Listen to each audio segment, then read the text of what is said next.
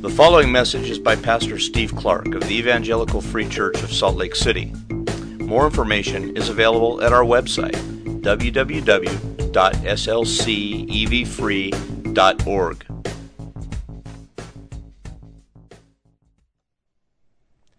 Raising support, and when that was done, you began to meet together for training purposes. You're formulating your strategies, figuring out what each person's different gifts and abilities and strengths and their role will be. You've been studying some foreign language. You've been studying Islam because you're trying to learn about the environment that you'll be entering into. This is all progressing. Things are going well as you're approaching your departure date. And then, just about a week before the launch, before you take off and fly overseas, one of your team members converts to Islam and suddenly flies away to the city that you were about to go to. That would be a little disconcerting, I would think. A little demoralizing, confusing. You might think, how are we going to convert anybody else so we can't even keep our own people? This is hard. And it's dangerous because apart from what we were about to do and the faith we're expressing, this was supposed to be a secret work. It's dangerous to do what we're about to do in this foreign country, and surely our cover is now blown. Why else would he fly there? We're not even going to make it out of the airport. This is a bad idea. We better stop. The whole thing just got blown up. That, I think, would be a natural response. That would probably be my response in that situation. But what if, somehow, you were to receive some certain definitive word, not like an impression or an idea, but this couldn't happen, but what if you were to receive a definitive, certain word from God that said, that, in fact, that whole betrayal there, that was all planned by me. I orchestrated that. I've got something up my sleeve here, and I've actually prepared another person to fill in that role. I want you to continue and go.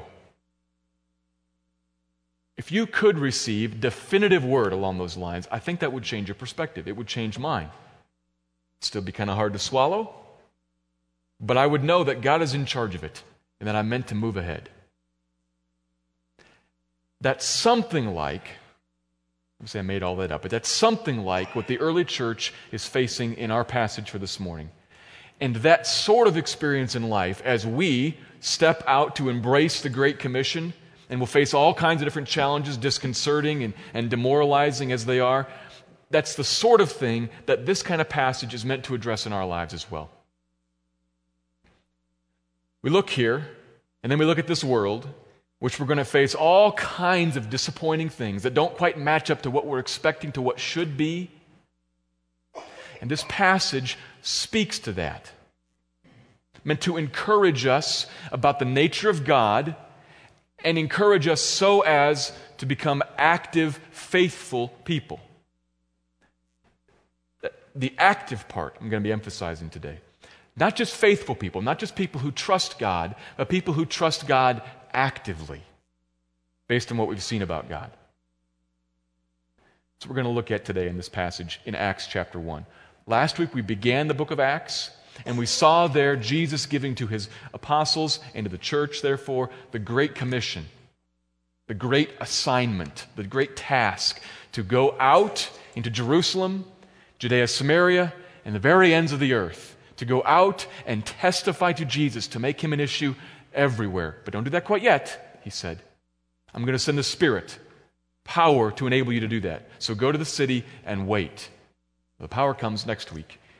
Here this week now, we're just before launch date. We're going to deal with a couple other preparatory details.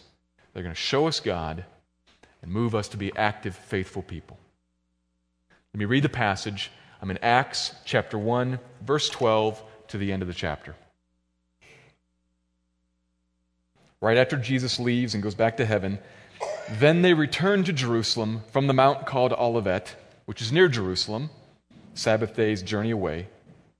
And when they had entered, they went up to the upper room where they were staying, Peter and John and James and Andrew, Philip and Thomas, Bartholomew and Matthew, James the son of Alphaeus, and Simon the Zealot, and Judas the son of James. All of these, with one accord, were devoting themselves to prayer, together with the women and Mary, the mother of Jesus, and his brothers. In those days, Peter stood up among the brothers the company of persons was in all about 120, and said, "Brothers, the scripture had to be fulfilled, which the Holy Spirit spoke beforehand by the mouth of David concerning Judas, who became a guide to those who arrested Jesus. For he was numbered among us, and was allotted his share in this ministry. Now this man bought a field with the reward of his wickedness, and falling headlong, he burst open in the middle, and all his bowels gushed out. And it became known to all the inhabitants of Jerusalem, so that the field was called in their own language Akeldama, that is, field of blood. For it is written in the book of Psalms, 'May his camp become desolate, and let there be no one to dwell in it, and let another take his office.' So, one of the men who have accompanied us during all the time that the Lord Jesus went in and out among us, beginning from the baptism of John until the day when he was taken up from us, one of these men must become with us a witness to his resurrection." And they put forward two, Joseph called Barsabbas, who was also called Justus, and Matthias. And they prayed and said, "You, Lord, who know the hearts of all, show which one of these two you have chosen to take the place in this ministry and apostleship from which Judas turned aside to go to his own place." And they cast lots for them, and the lot fell on Matthias, and he was numbered with the 11 apostles. Immediately following the ascension of Christ back up into heaven, the disciples returned to Jerusalem, remembering that they were supposed to go to the city and await the coming of the Spirit, which would happen, quote verse 5, a few days from now. So they go to the city, and they go to this upper room, which must have been a substantially large room, because as you keep reading, there were a number of people there. There were the 11 disciples, the apostles, as well as a number of women in Jesus' immediate family. His mother and his brothers came to faith in him after the cross. All these folks were all meeting together in this upper room. Now, they're not holed up there constantly. We know that they went to the temple regularly to worship, but the implication of the text is that they are very, very frequently in this room together. Men and women both, which is significant for that culture. This new community that's being formed here is a male and female community. That's not to say that there aren't any differences between men and women. There are, but what's very significant is that each gender alike is met together expecting something to be poured out on them. Both men and women have equal entitlement to this expected promise that's coming, the Spirit. This is a unique statement here. They're gathered together, men and women both. Together with the women, the men are praying fervently.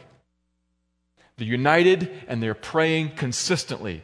They meet together, not just to hang out, not just to fellowship. They're not waiting passively. Remember, the command was go to the city and wait. Well, they're not just waiting passively, sitting on the couch, waiting for something to happen. They're waiting actively. They are praying consistently, persistently, fervently. They are prevailing in prayer is the idea. They are praying and praying and praying constantly while they are met together. And at some point during that time, verse 15, Peter rises and brings something to their attention. And he's going to address something through the Scriptures. There are 120 people there. Now, probably throughout the whole land of Israel, there were a few more followers of Christ, but in the city, there are 120, less than the number of people here today. This is not that large of a group. God frequently uses small numbers so as not to confuse people where the power comes from. Got a very small number of people who are gathered here. And Peter stands and addresses something that's kind of a sore point for them still, the betrayal of Judas. It's hard to swallow for them because it was confusing, painful. They'd been betrayed by a 3-year-long friend, and it was probably embarrassing. As verse 19 says, the whole city knew what had happened and knew what had happened to this guy, Judas the betrayer. Put these verses together with what we read in Matthew, and what had happened is Judas had received his payment and then felt guilty, and he threw the money back into the temple because the priests wouldn't take the money back. They're like, no, that's your money now. We don't want anything to do with that. That's dirty money. So he tries to get rid of it by throwing it into the temple, and they say, we're going to take your money and we're going to buy a piece of land in your name that's going to belong to you. It's not ours, it's yours. So he buys the field with his own money. Of course, they're the agents of it. And then, filled with guilt and remorse, he goes and he hangs himself in that field. And perhaps a rope broke or a branch broke, or maybe his neck broke, and he falls and bursts open. Just imagine that. It's a gruesome thing, which again in that culture says something. People die, and when people die in a nasty sort of way, that says something about how God thinks of them. And everybody knows. Here's this guy, one of the inner circle, who betrayed your Jesus and then died in this ugly way. We don't want anything to do with you guys. This is a problem for them. And Peter's going to address that. It's not just a problem because of the betrayal. There's a little more to that. It's a problem because there are now only 11 disciples. And there are supposed to be 12. Exactly 12. 11 won't do, and as you keep reading, 13 won't do either. Has to be 12. So you get kind of a twofold problem. There aren't 12, and the way there became not 12 was not good. What's the deal here? Well, why did Jesus pick 12 originally? Obviously, it's because there were 12 tribes in Israel. He's making a statement. A statement similar to what other Jewish religious groups and subgroups in that culture made. Before the time of Jesus, the group, for instance, that gave us the Dead Sea Scrolls, the people who copied those and preserved them in the jars, the group that gave us the Dead Sea Scrolls also had 12 special leaders and rulers. They're making a statement. It's kind of like this. They're saying, we are the true, faithful, righteous remnant of Israel that the Old Testament talks about repeatedly. This subgroup that God would bless and would come upon to bring the Messiah to and deliver, that's us. All of you all over here, you're not. You're not good. You're not safe. It's kind of like a fork in a river. The majority of the river is going this way and going over the waterfall and perishing, but we are the 12 tribes. We are the channel through which the blessings given to Abraham and Isaac and Jacob, who was named Israel, you'll recall, and had the 12 sons. That's us. The blessing of God flows right here. Come join us. That's a statement that subgroups would make, trying to establish themselves as the right people. That's the same thing that Jesus is saying. When Jesus picks 12 apostles, and then you read in Matthew and Luke, establishes them as the heads who will judge the 12 tribes, he's saying the very same thing. The majority of Israel is over here, and right here is the faithful remnant, the new 12. And all who descend from you receive the blessings of Abraham and Isaac and Jacob, receive the covenant, and will receive, as proof of that, the Spirit poured on them. Come with us. That's the statement being made. And so they're supposed to go out and preach to Jerusalem. We are the 12. We are the blessed chosen ones. Oops. There's only 11. And how that came about was not good. Who's going to believe that? Do we believe that? We have a problem for ourselves in our own hearts because we've been this whole time buying this. You're the 12, you're the ones, and now we're not. That presents a problem in here, and it presents a problem out here because nobody's going to believe us. How can we be the right channel when we are broken? This whole thing's failed. It's collapsed. God's plan is broken. And Peter stands up and says, but hold on a second. The Scriptures speak to this. Friends, listen to this. Verse 16. It had to happen in this way. Emphasis on had to. Divine necessity. It had to be this way. Listen to what the Holy Spirit said. As a side note, it's interesting to note how we are supposed to look at the Bible. This is David's mouth, David's pen. The Holy Spirit said it. The Holy Spirit's word is coming out of David's mouth. That's how we are to view the Scriptures. God said something. The Holy Spirit said something about Judas that had to be fulfilled. Not might be, had to be. Here's the sovereign control of God showing itself 1,000 years before Judas was born. It must be fulfilled. He was numbered among us, and he had to betray Jesus. One who was my close, trusted friend, who has eaten my bread with me, Psalm 41. May his camp become desolate, and let no one dwell in it, Psalm 69. And let another instead take his place, Psalm 109. Think that through with Peter. Peter's looking at this situation, challenged by the problem, but then says, actually, 1,000 years ago, this was dealt with. At the very least, that means that God perfectly knew it, predicted it, and was in charge of it, is not remotely surprised by it. He chose Judas knowing what was going to happen with Judas. His plan is still carrying on. He's perfectly in charge of what looks like a problem to us. And he's perfectly in charge of the solution as well. Let another take his office, says the Scriptures. The betrayer's place will be filled by someone else. In verse 22, we have it at the very end, someone must fill his place. In the original, that's actually front-loaded for emphasis. It must be that someone else will take his place. That's why they say down below, we know you have chosen someone. Already been decided. Help us find the one that you've chosen. So what do? Well, Peter begins to act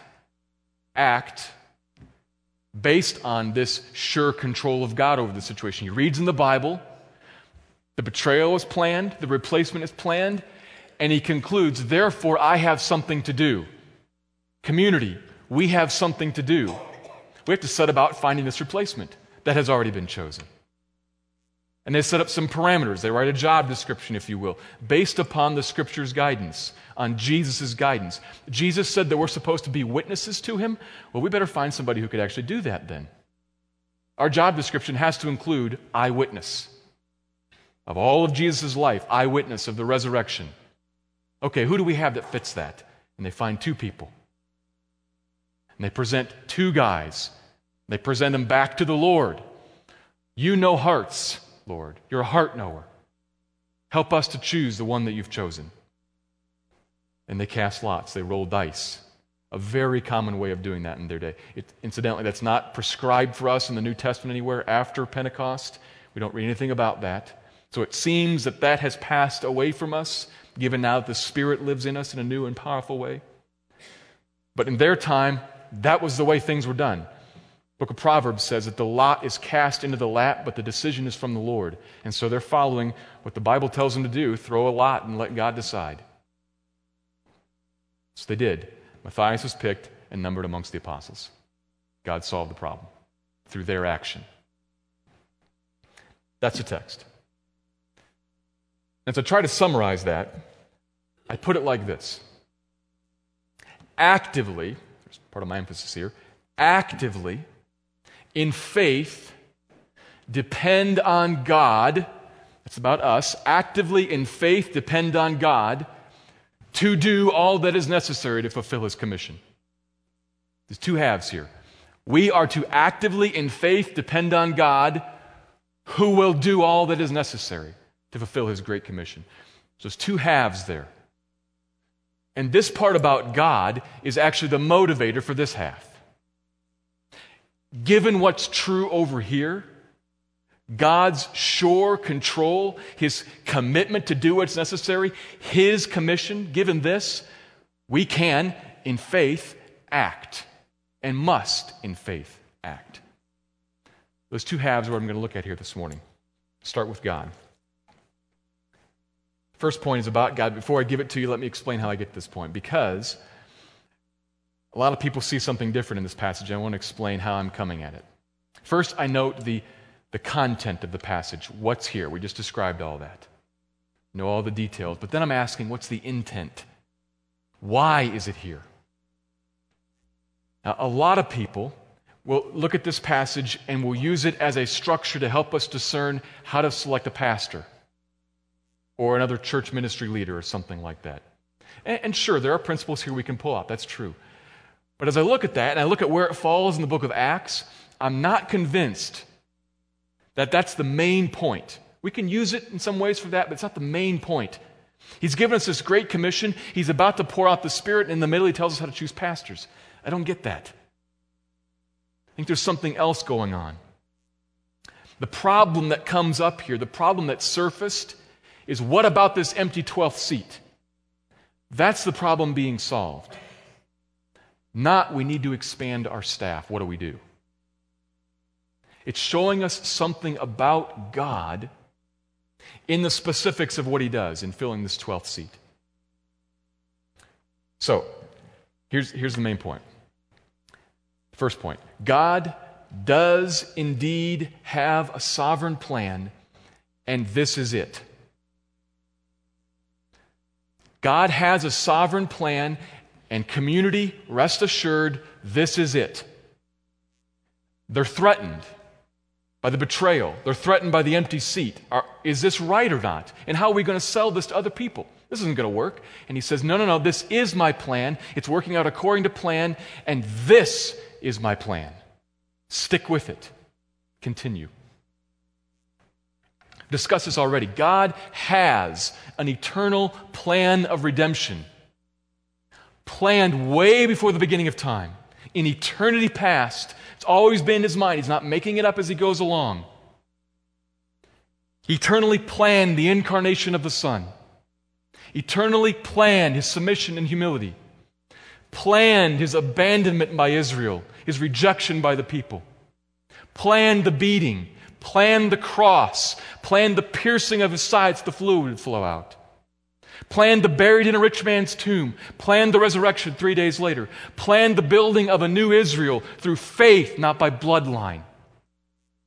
Planned all of that, and so as to be very clear about it, wrote it down 1,000 years beforehand. Because at every turn of that plan, people are going to scratch their heads and say, what? How can that be? No way. And at every turn we can say, way, it's here, and it's here, and it's here, and it's here, and it's here. All of the plan made clear in the Scriptures 1,000 some years later coming to pass. He wants to be very clear about something. I reign over all things, he says. Over great times and seasons, movements of history such that Rome ends up controlling Judea so that the Messiah is hung on a tree and not stoned. I control that and the little bitty things of an individual man's heart, such that Judas would look at Jesus and become disillusioned and betray him. I'm in charge of that too. All things, all is under my dominion, none of it fails. I choose 12, I choose one of them to betray me, I choose a replacement. Perfectly, all aspects of this plan are under my control and are working out exactly as they should. Read the Psalms, he says in this case. These 12 right here with the new replacement, it is my plan. There's not some other plan. These 12. The community built on these 12, which for us means the New Testament. This is the way. Hold it, follow it. Nothing's failed, nothing's broken. Trust me. That's the application of this. You see God sovereign over all of this, working out his plan, providing everything that is needed at every point. We're supposed to look at that and not just say, interesting, but to say, I'll rest in that. Nothing slips by him. I'll rest in that. I will trust him. He does indeed have a sovereign plan. This is it. It's working out perfectly. It was necessary for Judas to betray him, necessary to have the spot filled. This is an important thing for us to consider as a church. Think about where we are right now. Just recall some facts here. We are an approximately 200-person church in Salt Lake City, Utah. That's a fact. Okay? We're tasked with reaching this valley for Christ, and that's an uphill battle. We are, relatively speaking, inexperienced in persistent personal evangelism. It's not our strength. We lack an evangelistic point person like we talked about yesterday and like Don talked about this morning, a point person or a point group. We lack that key element. Sometimes, I hate to say, we even lack a heart to engage with this mission. I hope it's becoming one of your top agenda items, but it might not have been in years past. Our budget is 15% behind right now. Half the time, I don't know what I'm doing. That's honest. How does that make you feel? It's true.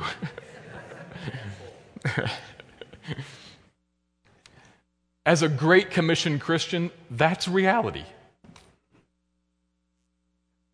Picture the map of the world up there. The only way you can make this like this big so you can put it in your pocket is to deny that, and to deny all that I just said, to limit the mission and the scope.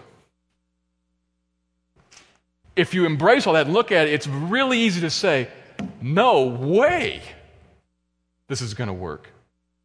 No way. And even to ask, is this even the right way? Because, man, it seems like it's like falling apart.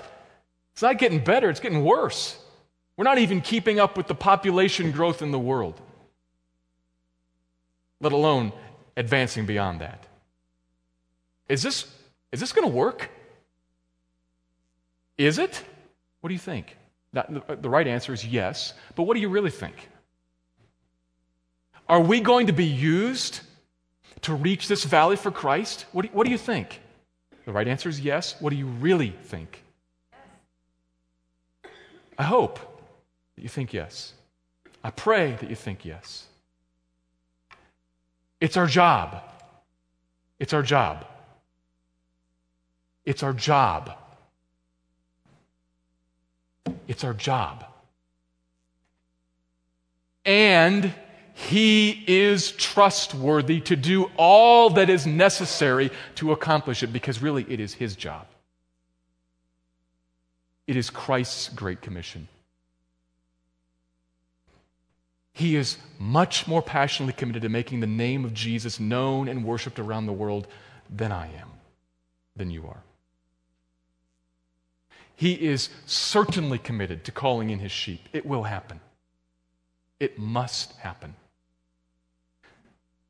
The church of Jesus Christ will advance against the gates of hell, and they will not prevail against it. Promised in the Scriptures. Certain to happen. Trust Him. Trust Him. Trust Him actively. We can look at this and say, I trust you. But you can check, do you really trust Him, by looking if the actively part follows. That's the second point. We don't just sit back and say, well, God's going to do what God's going to do. Wake me up when it's done. We say, God's going to do what God's going to do, and God's going to do that through us. This book is called, best, The Acts of God Through the Apostles. Clearly, they are active. Again and again and again, the church is clearly active in this passage as well. Here's the second point. We must respond with faith-filled action. We take to heart this reality of God certainly being in charge, of God certainly reigning over all things, not threatened by any turn of events. It's all under His control. His great big paw sits on top of it. You ever seen a large dog just do this, and whatever was under there isn't moving anywhere? He's got it. And we take that and we say, therefore, I can be encouraged to myself act. That's what Peter and company do. That's how they respond. They understand the certainty here. Peter says twice, it must be. Peter reads the Bible and said, the Bible can't fail, it must be. So, let's do it. You know, it seems to me, and he begins to set some parameters, as I said. They don't run off by themselves, apart from God, to solve this problem, nor do they sit back and do nothing. They take direction from the Scripture. We're going to have to find Judas' replacement. It's going to have to look like this and that. Better pick somebody who has the right qualifications. And then verse 24, confident that Christ has chosen someone, they say, who have you chosen? Help us to choose him. Two things working together here. We have responsibility in the midst of God's sovereignty. There are a lot of ways to work that out. There's a biblical way, and there are a bunch of other ways. If you want to talk about that later, we can. Right now, just know we have a responsibility in the midst of God's sovereignty. They come to Him humble and submissive and ask for guidance in their limited wisdom. You know, you're a heart knower. Show us, please. We want to pick your pick. We want to choose your choice. And it works out. Now, what is all that? It's just trusting action. It's really ordinary trusting action.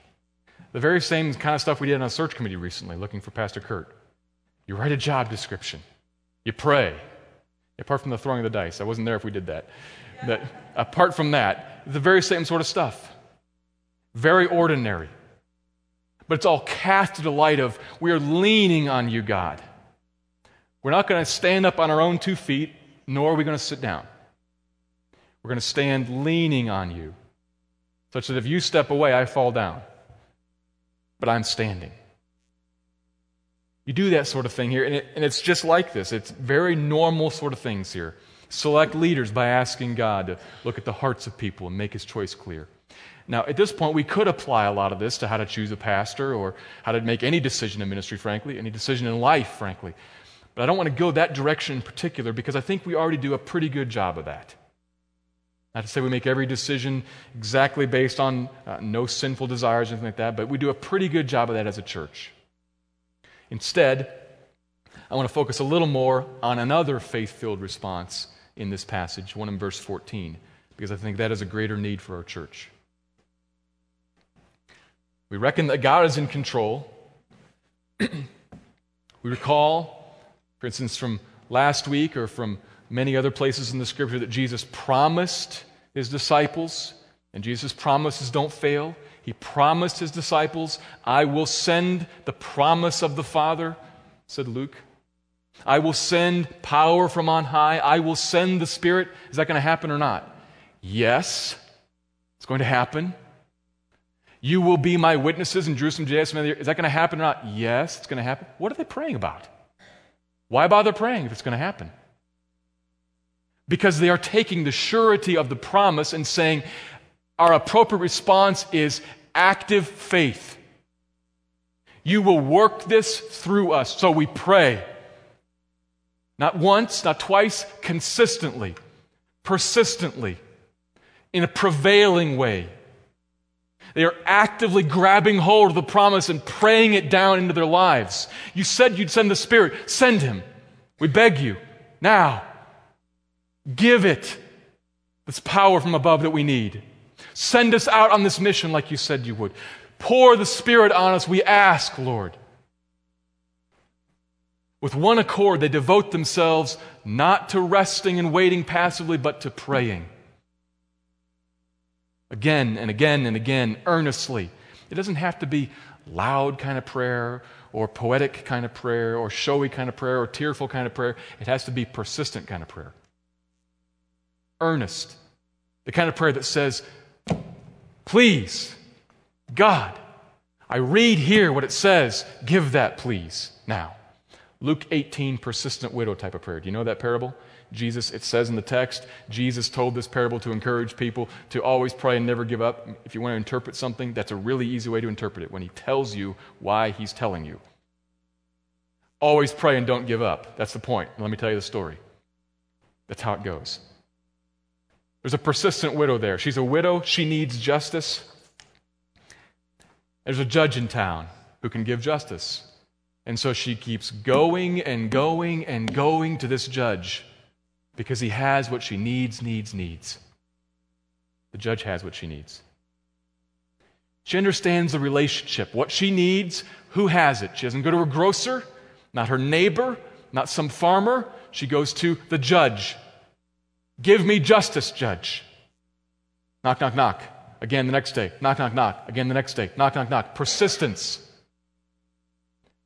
Jesus tells that story and then ends it by saying, and she got what she asked for because she just wore the guy out. And is God like that? He says, no. God's not reluctant. God's not unconcerned about justice, frustrated that you're asking Him. Now he waits to test faith. The story ends actually with Jesus saying, "But I wonder if there will be any faith on earth."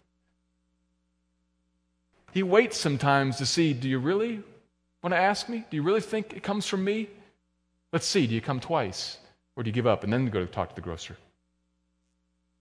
He waits sometimes, but he answers. He's motivated to. He wants to. What do you need? Who has it? How convinced of that are you? What you think you need probably depends at least a little bit on what you think your job is. If you think that your job is, I'm supposed to go home today, watch a little bit of the NFL, maybe if the weather was a little nicer, play some golf, go to sleep, get up tomorrow morning and go to work. If that's what your job is, let's be honest, millions and millions of non-Christians manage to do that all by themselves. You probably can too.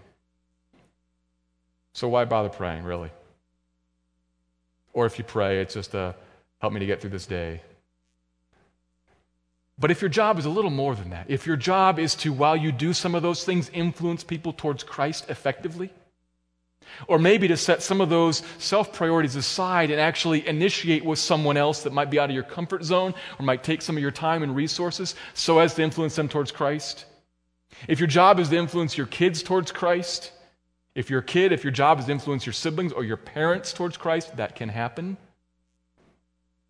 Teenagers, 9-year-olds, that can happen. It does happen. You can influence your parents and friends towards Christ. If that's your job, and you reckon for just a second, that's impossible, I need help. Yes, you do. You need power for that. Who has it? God.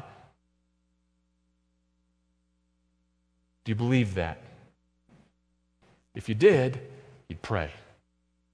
And you'd pray, and you'd pray, and you'd pray. He has what you need. Knock, knock, knock. Knock, knock, knock. Knock, knock, knock. Again and again and again. Pour it out, please. We need to be a people that lives like this. And I'm preaching way over my head here. I need to be a person who lives like this. This isn't me yet. It's not us yet either. We need to be a people who lives like this, persistently, with one accord, gathered together, praying down the Spirit on us, praying down power to change things. You look out at the mission assigned to us, look at all the lights in the valley at night, and you think, no way. No way. Unless God pours out His Spirit, it has happened. Countries have changed. Whole countries have changed like that when He pours out His Spirit. Has He promised to do that for the United States in Salt Lake City? Not exactly. Because other countries have not changed throughout history. Spent a lot of time in the country of Turkey.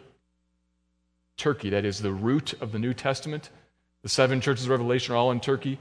Much of the Apostle Paul's work was in Turkey. Turkey was a hotbed of Christianity and isn't anymore. We used to talk about praying for revival in Turkey. And somebody once said, well, actually we should pray for revival because there's no re in it. And then somebody else said, actually there is. It's just several thousand years ago. Why has there been a couple 1,000-year gap there? Who knows? Sovereignty of God. We don't have any sure, certain promise that He will pour out His Spirit here. But we do have a sure, certain promise that He will continue the good work that He's begun in you. We do have His promise that He will gather in His sheep from everywhere. We do have His promise that He will use you as His witness. We do have those kinds of promises. And putting all those things together and knowing the character of God that takes no pleasure in the death of the wicked. I put all those things together and I think, I want to pray. I want to pray. I don't know for certain about that specific, but I know about this. And I want to pray. And I want us to be a people who pray. fervently, consistently, in one accord, actively taking up the promises of God and saying, you will do all that you need to do to accomplish your mission. You will do that through me. Please do it through me. Through us, here, now. We will happily submit to you, whichever way you choose, but please do this with us now.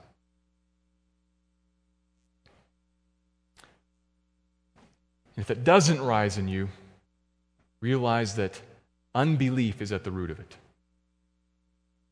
This is the active, faith-filled response of prayer. What's the root of it? The opposite of that is unbelief.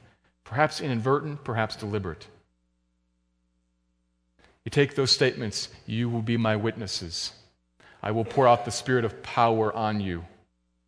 You will make me an issue throughout the world. And as you step away from that, deliberately or inadvertently, unbelief is rising in you, which calls for repentance. I'm off track, Lord. I just realized I'm off track. I don't really think that's my job, so I'm not really praying. I'm off track.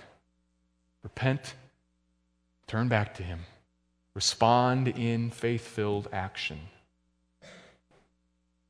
Actively, in faith, depend on God to do what He has promised to do in fulfilling the Great Commission. Let me pray.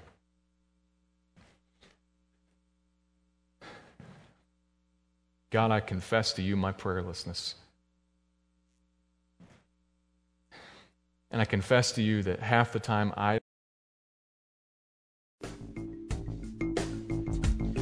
Thank you for listening to this message by Pastor Steve Clark of the Evangelical Free Church of Salt Lake City in Salt Lake City, Utah. Feel free to make copies of this message to give to others, but please do not charge for these copies or alter the content in any way without permission. We invite you to visit our website at www.slcevfree.org or call us directly at area code 801-943-0091.